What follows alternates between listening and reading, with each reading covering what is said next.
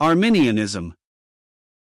The system takes its name from Jacob Arminius, 1560–1609, of Germany as a revolt against the doctrines of Calvinism, Reformed theology, especially its teaching that God preordains the few to salvation apart from any choice by man in the matter. The chief defect of this system, among several, is that it denies that a true believer, not someone with a false profession, is eternally saved as seen in such verses as John 10 verses 27–29. This also called eternal security.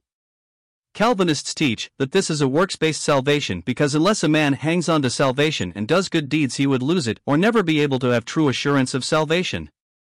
Any deviation from a Calvinist definition of predestination and election is labeled Arminianism and it's therefore heretical. Arminians, and others also, believe that God's foreknowledge takes into account man's choosing in his elective decree, 1 Peter 2 verse 2, Romans 8 verse 29. Strict Calvinists do not believe this is so. Arminius at first supported Calvin but was gradually drawn to the opposite persuasion.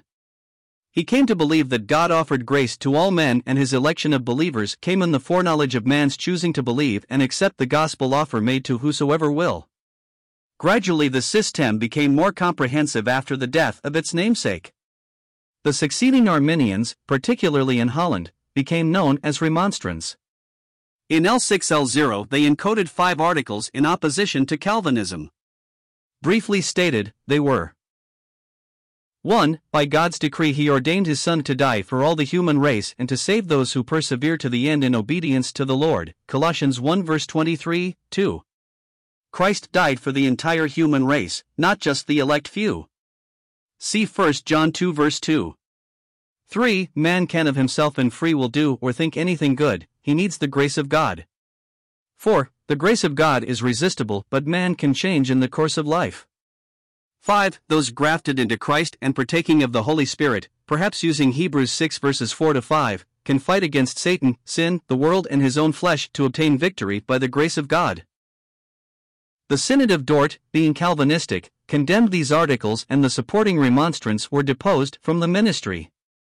Yet the system survived. Unfortunately, the heretical Socinians and semi-Pelagians sometimes joined with them.